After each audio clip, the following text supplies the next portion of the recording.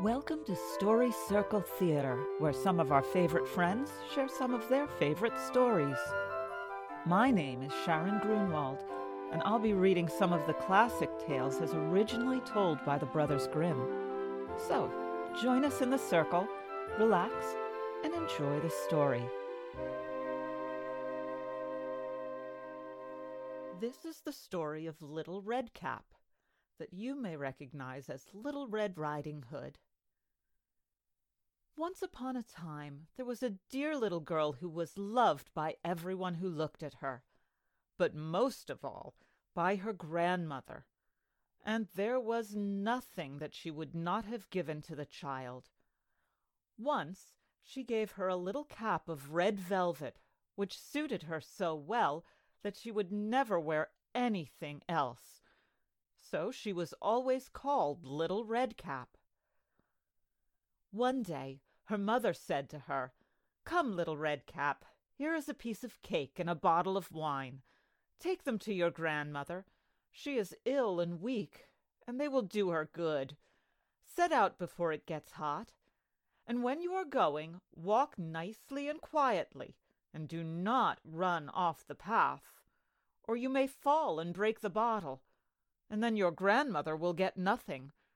And when you go into her room, don't forget to say good morning. And don't peep into every corner before you do it." "I will take great care," said Little Red Cap to her mother, and gave her hand on it. The grandmother lived out in the wood, half a league from the village, and just as Little Red Cap entered the wood, a wolf met her. Red Cap did not know what a wicked creature he was, and was not at all afraid of him. "Good day, Little Red Cap," said he. "Thank you kindly, Wolf." "Whither away so early, Little Red Cap?" "To my grandmother's." "And what have you got in your apron?" "Cake and wine. Yesterday was baking day, so poor sick grandmother is to have something good to make her stronger."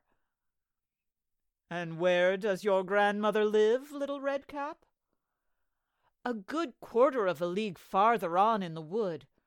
Her house stands under the 3 large oak trees. The nut trees are just below. You surely must know it," replied Little Red Cap. The wolf thought to himself, "What a tender young creature! What a nice plump mouthful! She will be better to eat than the old woman. I must act craftily so as to catch both."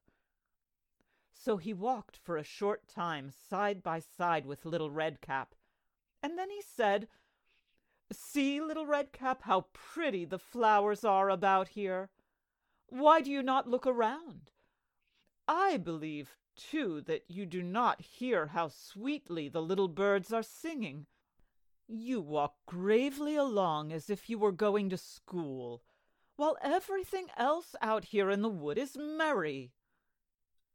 Little Red Cap raised her eyes, and when she saw the sunbeams dancing here and there through the trees, and pretty flowers growing everywhere, she thought, "Suppose I take grandmother a fresh bouquet. That would please her, too. It's so early in the day that I shall still get there in good time." And so she ran from the path into the wood to look for flowers, and whenever she had picked one, she fancied that she saw a still prettier one farther on, and ran after it, and so got deeper and deeper into the wood. Meanwhile, the wolf ran straight to the grandmother's house, and knocked at the door. "Who's there?" "Little Red Cap," replied the wolf. "She is bringing cake and wine. Open the door." "Lift the latch," called out the grandmother. "I am too weak and cannot get up." The wolf lifted the latch, and the door sprang open, and without saying a word, he went straight to the grandmother's bed and devoured her. And then he put on her clothes, dressed himself in her cap, laid himself in bed, and drew the curtains. Little Redcap, however, had been running about picking flowers, and when she had gathered so many that she could carry no more, she remembered her grandmother and set out on the way to her. She was surprised to find the cottage door standing open, and when she went into the room, she had such a strange feeling that she said to herself, "Oh dear, how uneasy I feel today! And at other times I like being with grandmother so much." She called out, "Good morning," but received no answer. So she went to the bed and drew back the curtains, and there lay her grandmother with her cap pulled far over her face, and looking very strange. "Oh, grandmother," she said, "what big ears you have!" "The better to hear you with, my child," was the reply. "But, grandmother, what big eyes you have!" she said. "The better to see you with, my dear." "Oh, but, grandmother, what large hands you have!" "The better to hug you with." "Oh, but, grandmother, what a terrible big mouth you have!" "The better to eat you with." And scarcely had the wolf said this than with one bound he was out of bed and swallowed up Redcap. When the wolf had appeased his appetite, he lay down again in the bed, fell asleep, and began to snore very loudly. The huntsman was just passing the house and thought to himself, "How the old woman is snoring! I must just see if she wants anything." So he went into the room, and when he came to the bed, he saw that the wolf was lying in it. "Do I find you here, you old sinner?" said he. "I have long sought you." And then, just as he was going to fire at him, it occurred to him that the wolf might have devoured the grandmother, and that she still might be saved. So he did not fire, but took a pair of scissors and began to cut open the stomach of the sleeping wolf. When he had made 2 snips, he saw the little Redcap shining, and then he made 2 snips more, and the little girl sprang out, crying, "Ah, how frightened I have been, and how dark it was inside the wolf!" And after that the aged grandmother came out alive also, but scarcely able to breathe. Redcap, however, quickly fetched great stones with which they filled the wolf's belly. And when he awoke, he wanted to run away, but the stones were so heavy that he collapsed at once and fell dead. Then all 3 were delighted. The huntsman drew off the wolf's skin and went home with it. And the grandmother ate the cake and drank the wine which Redcap had brought and revived. But Redcap thought to herself, "As long as I live, I will never by myself leave the path to run into the wood when my mother has forbidden me to do so." It also related that once, when Redcap was again taking cakes to the old grandmother, another wolf spoke to her and tried to entice her from the path.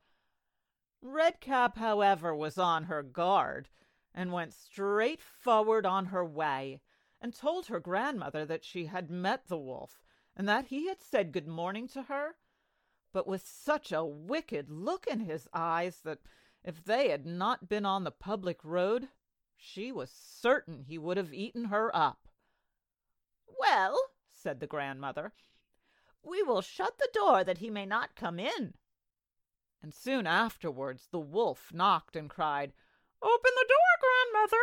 I am Little Redcap, and am bringing you some cakes."